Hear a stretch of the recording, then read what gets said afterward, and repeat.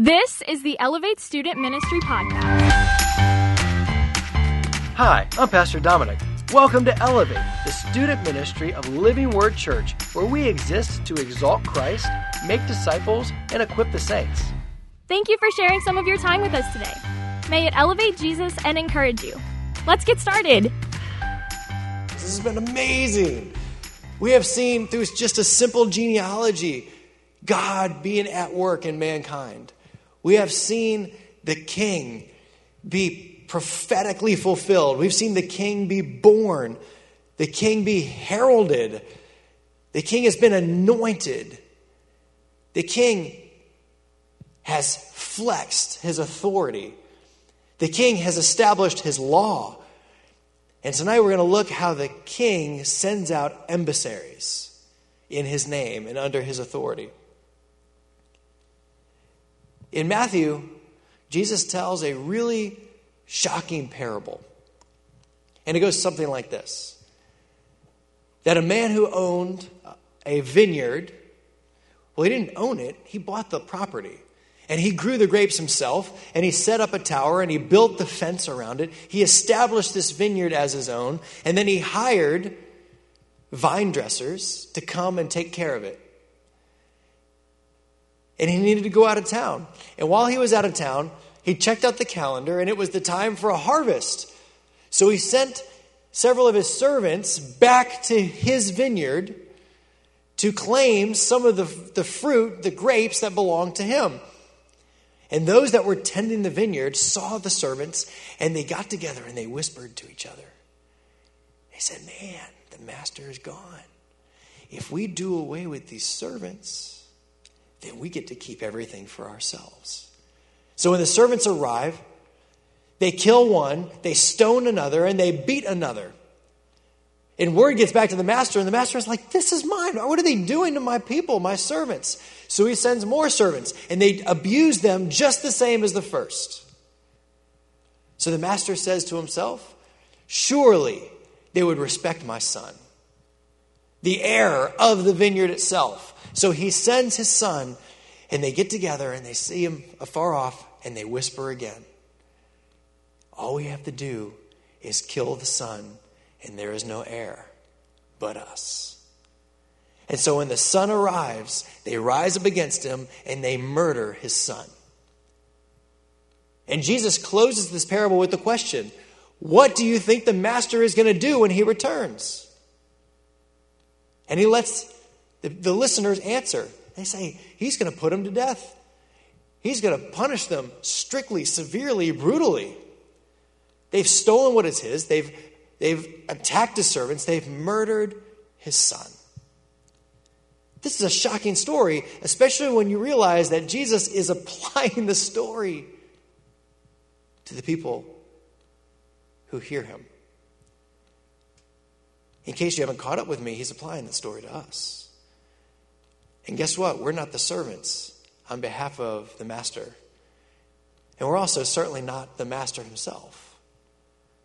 Jesus has painted a picture of his creation in rebellion against him, and it's not a pretty picture. It's actually pretty ugly. It's shocking. And it can be summed up with one of our verses tonight, Matthew 10, verse 40. Jesus is speaking to his apostles, and he says simply this, whoever receives you receives me, and whoever receives me receives him who sent me. These servants were not received by the vine dressers. The son was not received by the vine dressers.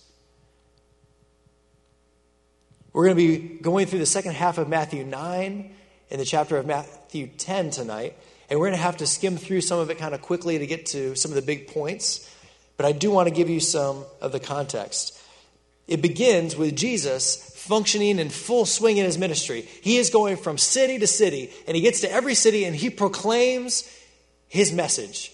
And it's a simple message. The kingdom of God is here. It's the same message he's been preaching since the beginning. It was John the Baptist's message. This has been consistently the message. The kingdom of God is here, and he's healing every disease and every affliction.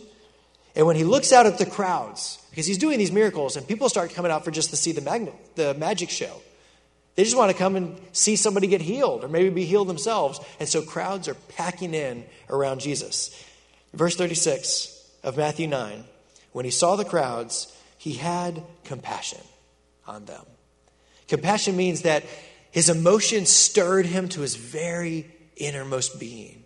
He was moved with love for them because they were harassed and helpless like sheep without a shepherd. Then he said to his disciples, looking out at these crowds, most of them are just here to see the show, to get whatever they can from Jesus. So he says to his disciples, the harvest is plentiful, but the laborers are few. Therefore, pray earnestly to the Lord of the harvest to send out laborers into his harvest. He's looking out at these crowds and he's saying, there are many, many, many here and in the nearby cities, in the nearby towns, and they're ready to receive the gospel. They're ready to receive a very difficult message. The difficult message that we are those vine keepers. We are the tenants. We were the ones in rebellion against the master. And as hard as that message is, Jesus is saying there are many ready to repent. But the laborers are few. Just in short, what is that gospel that Jesus is talking about? The gospel is, if I could use some nautical terms, the gospel is that we had a captain and we mutinied against the captain. But it wasn't mutiny like, I don't really like this captain guy. Maybe we should do something different. No, it's mutiny as in we were hateful and spiteful and we wanted to not just dethrone the captain, we wanted to kill him and throw him overboard. We had an authority in our lives and we chose ourselves to be our authority, to be our own captain. We were those tenants. We were the vine dressers. And yet, Jesus looks out at you and me and had compassion. He had love for the very people who were against him. That's crazy. Who is like our God who would love the very people that have thrown him off, that are only choosing themselves? Jesus looks out at these people and he knows their names. He knows their personalities. He knows their upbringings, their sin. He knows their wounds. He knows the real reason that they're there. And he sees them with an individual love which only their Creator could see. He even sees in the crowd faces that are painted with curiosity that in the days to come will be red with anger as they cry out, "Crucify him." Some of those faces are in the crowd. And he looks at them with compassion. Who is this Jesus? He sees them with love. Romans 5:8 says that before we ever loved him, when we were still in our rebellion, he loved us. For God so loved that he gave his son. Charles Spurgeon believed that Jesus, whenever he gives the Great Commission at the end of Matthew 28, that he says, begin in Jerusalem and work your way out. Because Spurgeon believed that Jesus knew the people in Jerusalem that had yelled, "Crucify him," that had nailed him to the cross, that had lied against him in court, that were still yet to be saved. There's reason to believe that. Think about Peter in Acts 2 in Jerusalem. We're only 50 days after Jesus died on the cross, and Peter looks out at the crowd, points at them and says, "It was you who crucified him on a tree." And thousands were saved. Jesus is saying, the very ones who called for my death, the very ones who were liars in court, the very soldiers who pierced me in the side, start with them. Remember the cross? Forgive them, Lord. They don't know what they're doing. This is the gospel. This is the love of our God. There's a beautiful painting. Is it in the slides up there, Noah? Look at this. Notice what's in his hands. Notice Jesus' compassion. And notice that both of this man's feet are bent so that he can't stand on his own at all. He is contributing nothing to being held up by Christ. It is Christ alone who is holding up the man with the hammer and nails. It is Christ alone that is holding him with the nail-scarred hands. This is the gospel. There are none of us who are born with a predilection to love Christ. All of us were born selfish in our sin. All of us picked ourselves as Lord and God first. And none of us could stand on our own 2 feet before a holy, perfect God and say we contributed anything. It was Jesus. And it was Jesus who reached out. You see, we are not whipped dogs that Jesus had compassion on. We were foaming at the mouth, angry, spiteful, homicidal rebels. And yet, Jesus picked us. All of those who would call on him, Jesus loved you and chose you first. What a beautiful gospel. We're all alike. Any one of us would have been in the same crowd yelling, "Crucify him." If we're very honest with ourselves and we really look inside, we know there's not many steps between us and someone who's pretty awful. We know the thoughts that cross our minds. We know the intentions of our hearts. And yet, Jesus loved us. And by the will of his good pleasure, he pulls back the veil so that we can see our sin and we can see a loving God who offers mercy. So that all who would turn to him would be saved. And it's no coincidence that Jesus would say, the harvest is many and the laborers are few. And the very next verse is Jesus calling 12 out of this crowd of disciples to be his ambassadors, to be his harvesters.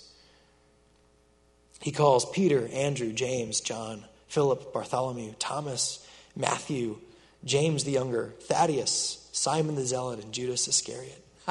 Judas Iscariot, man.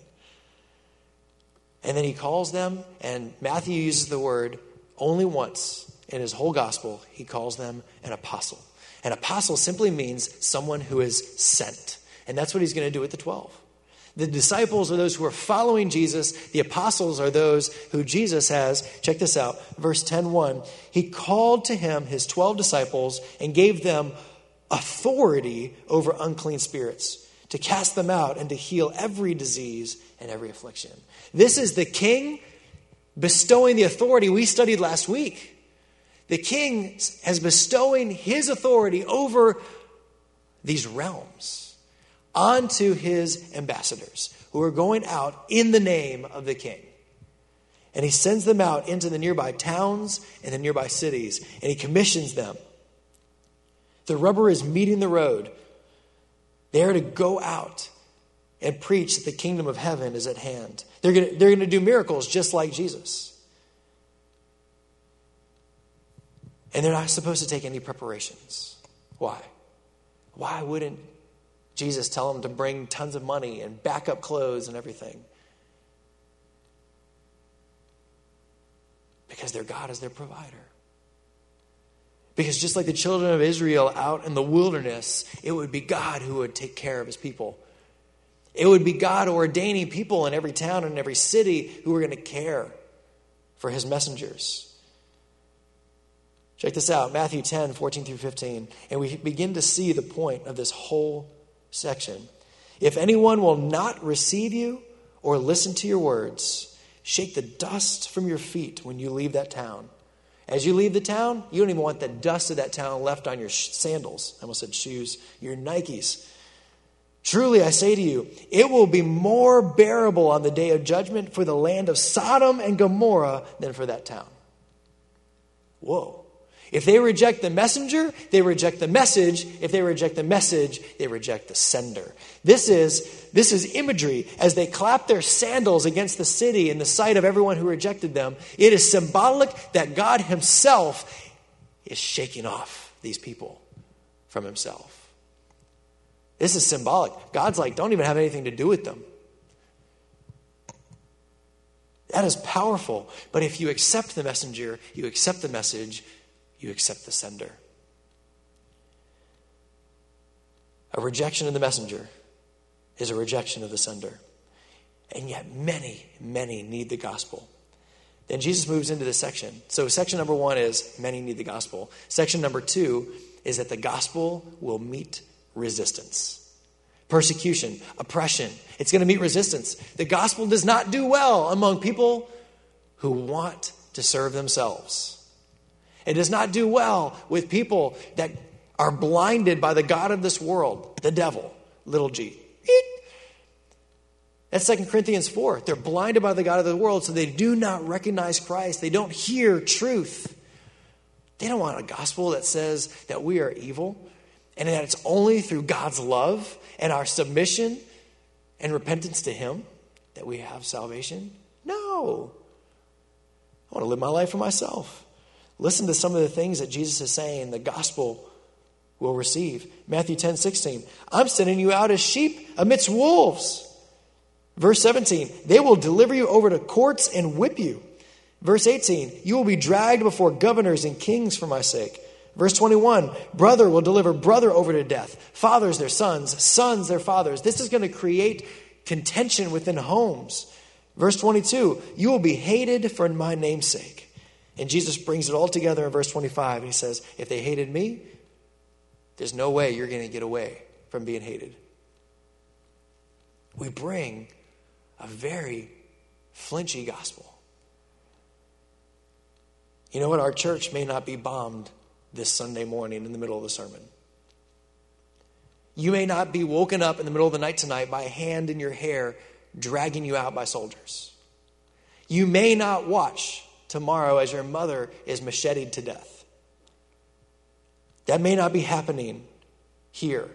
You may not be put into a steel shipping container with 20 other people so that the cold of the night, it's freezing, but then during the heat of the day, the metal is burning your skin and there's no protection from the bugs and you have to lay down in your filth every night because there's no plumbing in your prison. That's not happening in the United States. But that is happening right now in Eritrea, in Somalia, in North Korea. That is a reality for them. For them, it is tonight that some people will be dragged out of their beds. It will be tomorrow that some people see their family members macheted. There are people currently right now in shipping containers because of their faith. The gospel is offensive to darkness. Jesus made that plain. John 3:16, for God so loved the world. John 3:17, I didn't come into the world to condemn the world. John 3:18, and here is condemnation. That light came into the world and they rejected it. They wanted their darkness. In 2015, 7,100 Christians were killed for their faith, which is twice as many as 2014 and 3 times as many as 2013. In 2016, 1,329 churches were attacked. 1,329 churches were attacked. In 2017, 215 million Christians across 53 countries were living under severe persecutions, and my examples are their reality. The scriptures that we're reading tonight about persecution coming, they mean a lot more to them than they do to us. We are crushed. We are pressed but not crushed. We're persecuted and not abandoned. Those verses mean a lot more to those people right now in a shipping container than they do to us. We're just like, oh man, I had a bad day. I guess that's carrying my cross. I'm pressed but not crushed. I can make it. And yet there are people that are living like this because the gospel is offensive. There are many who need the gospel, but the gospel will meet resistance. And I want you to remember this. Following Jesus is dangerous. But the only boundaries of what God can do through you are the boundaries that you set when you play it safe. You have a living God whose Holy Spirit is in you, and he's calling you to be more than a casual Christian. And you will see fruit if you are willing to put yourself into his hands.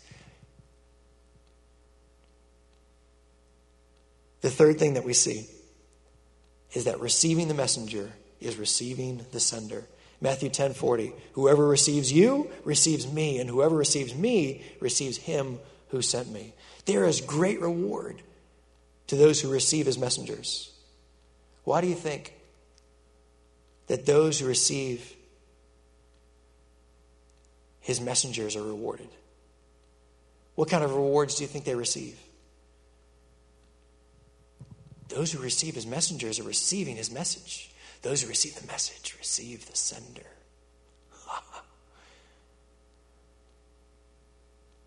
John 12:49.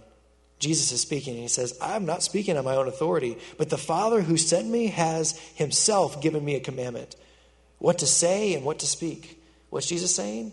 He's the ultimate ambassador. Jesus is the messenger to us. He is the bridge.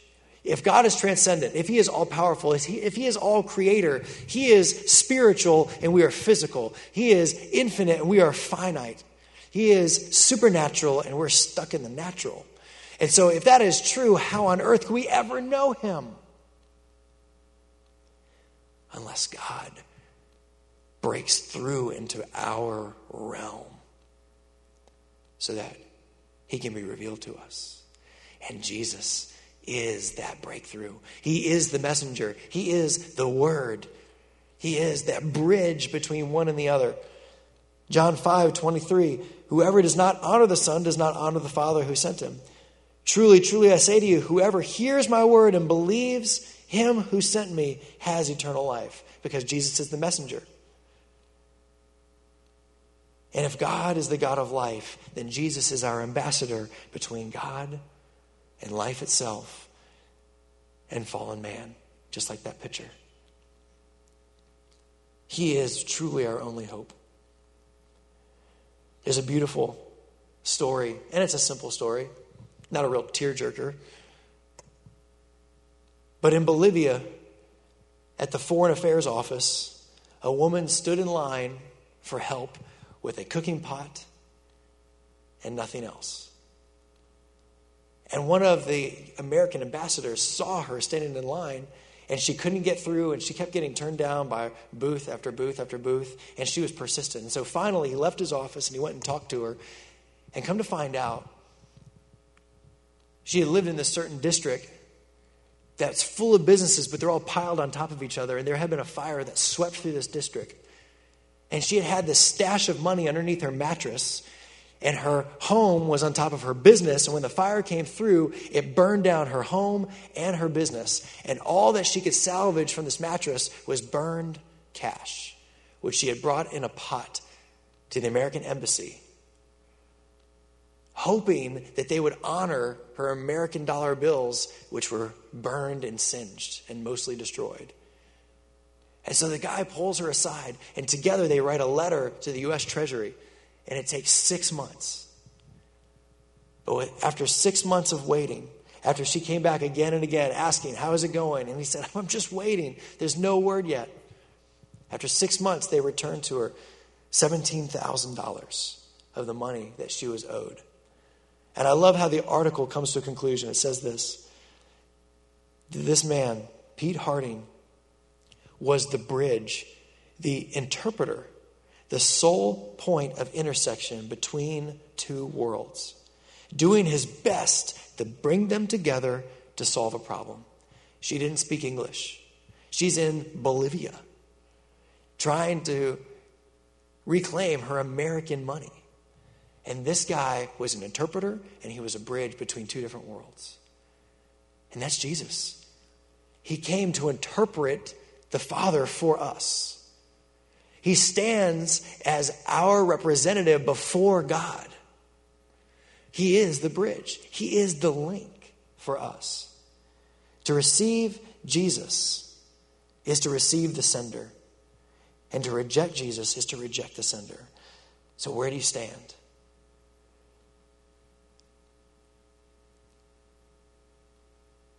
You cannot take the stand of universalism. Universalism says that everyone eventually is going to be saved. You can't take that stand if you stand for Jesus, because Jesus is pretty clear. Jesus says things like, I am the way, the truth, and the life. No one comes to the Father except through me exclusively. If you had known me, you would have known my Father also. From now, you do know him and have seen him, because Jesus represents the Father. You can't take a universalistic view. You also can't take the way of pluralism, which says that all religions are valid, depending on how sincere you are.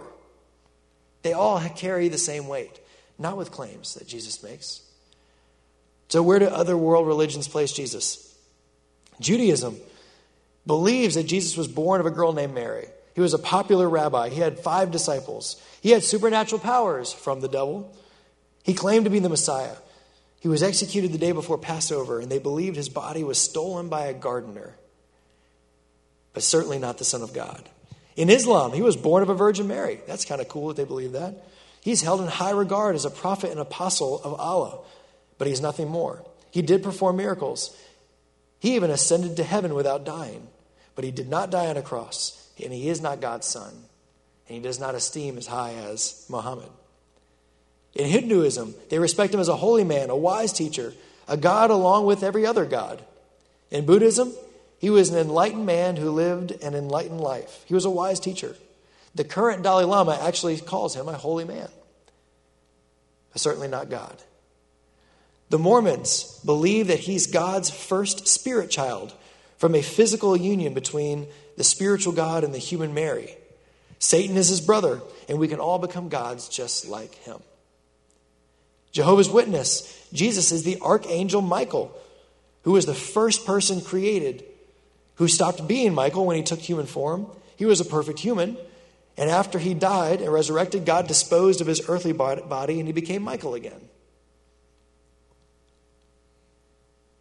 It seems like all these major religions have to admit that there was a Jesus. If you go back to our last series, you can't really deny the historical person of Jesus. He is like more documented than almost anybody else on the planet. But they don't know what to do with him, because as soon as they esteem him as God, as God's son, it forces us to come to a fork in the road. It forces us to consider implications. I love what C.S. Lewis says. Please pay attention while I'm reading this. C.S. Lewis says in Mere Christianity, beautiful book, go read it.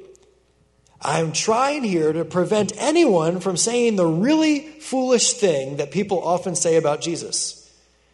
I'm ready to accept Jesus as a great moral teacher, but I don't accept his claim to be God. That is the one thing we must not say. A man who is merely a man and said the sort of things that Jesus said would not be a great moral teacher. He would rather be a lunatic on the level with a man who says he's a poached egg. Or else he would be the devil of hell. You must make your choice. Either this man was and is the Son of God, or else a madman or something worse. You can shut him up for a fool. You can spit at him and kill him as a demon, or you can fall at his feet and call him Lord and God. But let us not come with any patronizing nonsense about his being a great human teacher. He has not left that option open to us, and he did not intend to. Jesus was far too divisive, and he said way too many outlandish things for us to ever just box him in with a really nice guy who says that we should be loving and tolerant. Because Jesus was not tolerant. He was loving in his decisive, objective, offensive truth, which he brought with love. And was rejected often. I am the way, the truth, and the life. No one comes to the Father except through me. I love what Kevin DeYoung says, and he says this. All paths lead to God, but only one path will present you before God without fault and with great joy. Pick a path, any path. It will take you to God. Trust me, you will stand before him one day. You will meet your Maker. You will see the face of Christ. There are many ways up the mountain, but only one will result in life instead of destruction. There are many who need the gospel. The gospel will meet resistance, But receiving Jesus is receiving the Father, entering the kingdom, and having eternal life. So who is Jesus to you?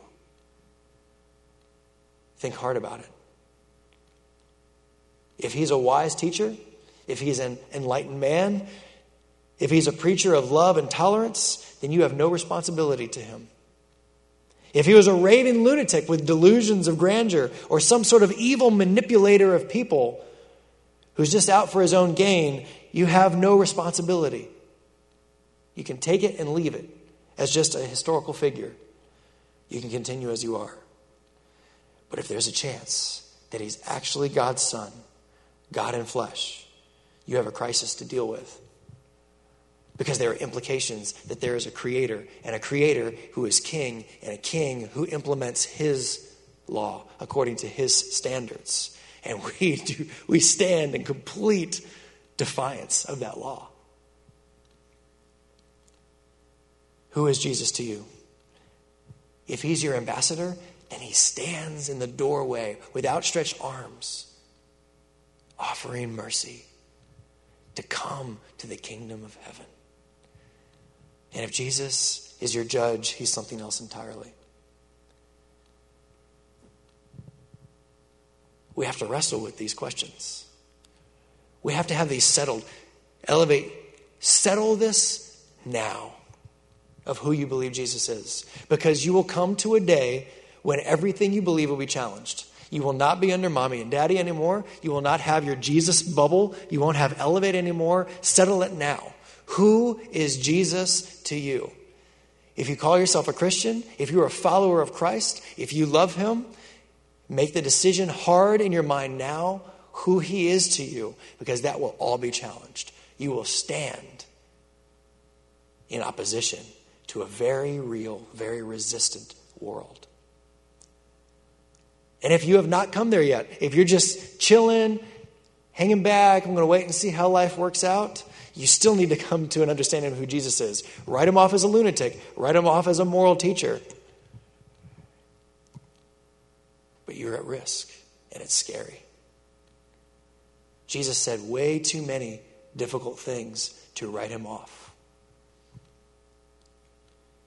If you want to study this out a little bit further about this whole disciple-apostle thing, go check it out. Are there still apostles today, or was the role of apostle exclusively for those he called? Go check it out. Have fun with that. Recap. In Matthew 9 and 10, King Jesus is preparing and sending out ambassadors called apostles. Jesus' love compels his mission to call his people to his kingdom.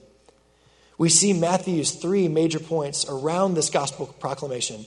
Many need the gospel. The gospel will receive resistance, and to receive Jesus is to receive the Father and have salvation. And all of us have to consider the implications if Jesus is God's son. So we've got 3 challenges for you tonight. The first one is simple. Go read Matthew 9 and 10. Enjoy it, savor it. There's so much I can't cover, but it's good stuff. Challenge number 2. Ask yourself, what is one area that you have withheld from submitting to Jesus? It's really easy to find that area because it's the area you really don't want to invite Jesus to. Lord, you can have all my life, but this one part over here, this is kind of mine. So, I'll be back later. Gonna hang out here, What's that one area? And how can you begin to give a small part of that to him this week? And the third challenge, because for most, if not all of us, media is one of the things that we rarely invite Jesus into, and we rarely use to glorify him. So here's my challenge. We're going to start small. I challenge you to take 30, 40 minutes that you would have spent on YouTube or something like that and watch like a sermon on YouTube or something. Replace the 30, 40 minutes with something that is life-giving. That's it. Challenge 1, 2, 3. Heavenly Father, thank you, Lord, that you are gracious and kind, that you would love those who were against you. What kind of love is that? That you would love us yet while we were still sinners. Thank you, Lord, for your loving kindness, for your grace, for standing in the doorway with outstretched arms to offer mercy. Lord, I pray that those in here who follow you will solidify the foundation of who they believe you are once and for all tonight. And Lord, if there's anyone in here who is on the fence, Lord, I pray that you pick at their heart that they can't know peace until they know you. Don't let them go, Lord. And I pray that you direct them to people that can speak life into their lives. They can answer hard questions. That can love them with truth and compassion. Let us be ambassadors of compassion and truth. Not throwing out compassion for truth, nor throwing out truth under the guise of compassion. We love you, Lord, and we give you our lives. In Jesus' holy and precious name, amen. Thanks for listening, and a special thanks to all of you who have subscribed, shared episodes, and left reviews. If you would like to learn more about Elevate, you can visit us at iloveelevate.com and follow us on Facebook and Instagram. Thank you for everything you do that brings faith, hope, and love to the world around you. Now go, follow Jesus.